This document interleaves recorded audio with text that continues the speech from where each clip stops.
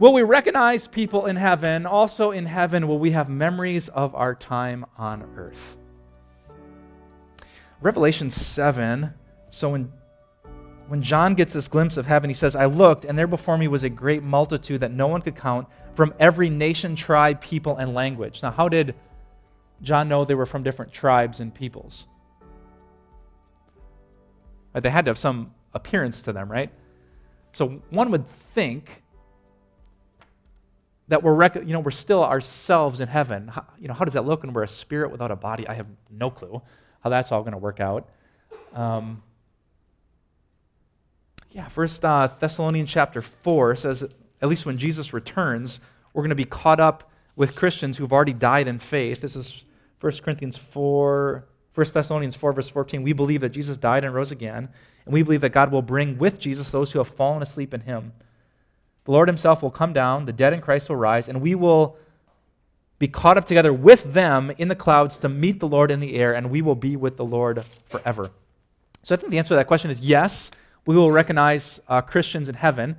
Second question, in heaven, will we have memories of our time on earth? Well, we know, same part of the Bible, Revelation chapter 7.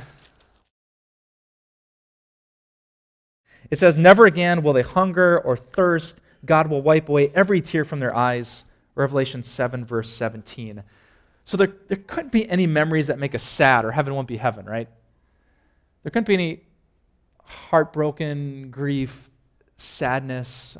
There's a passage from Isaiah that says, the former things will pass away because God will make all things new. So this is kind of my guess. Don't write this one down. But either we just don't think about that at all because we're in the presence of... When my daughter... stream of consciousness answer here. Did you pick that up yet? When my daughter Brooklyn was born, I did not think about my credit card debt. I saw something so beautiful that it totally consumed my thoughts. So I don't know, when you see God, do you think a lot about? Remember my 8th grade basketball year, Jesus? I'm sure it's just so glorious and good, your heart just explodes with joy. Or maybe God helps you see his wisdom through all the ups and downs, and you come to be grateful for every day you went through. So the stuff that made you frustrated with God or mad at God or confused at God, when he reveals what he was doing, and you just come to praise him and trust him and glorify him even more than more, that's a possibility too. But I couldn't prove that one with a Bible passage.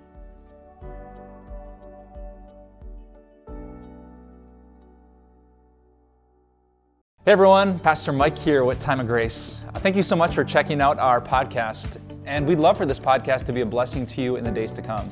So if you could share this podcast, subscribe so that every episode ends up in your feed, or just leave us a review. We would love more and more people to hear this message so that their lives can be surrounded and blessed by the grace of God. Thanks again, and have a wonderful day.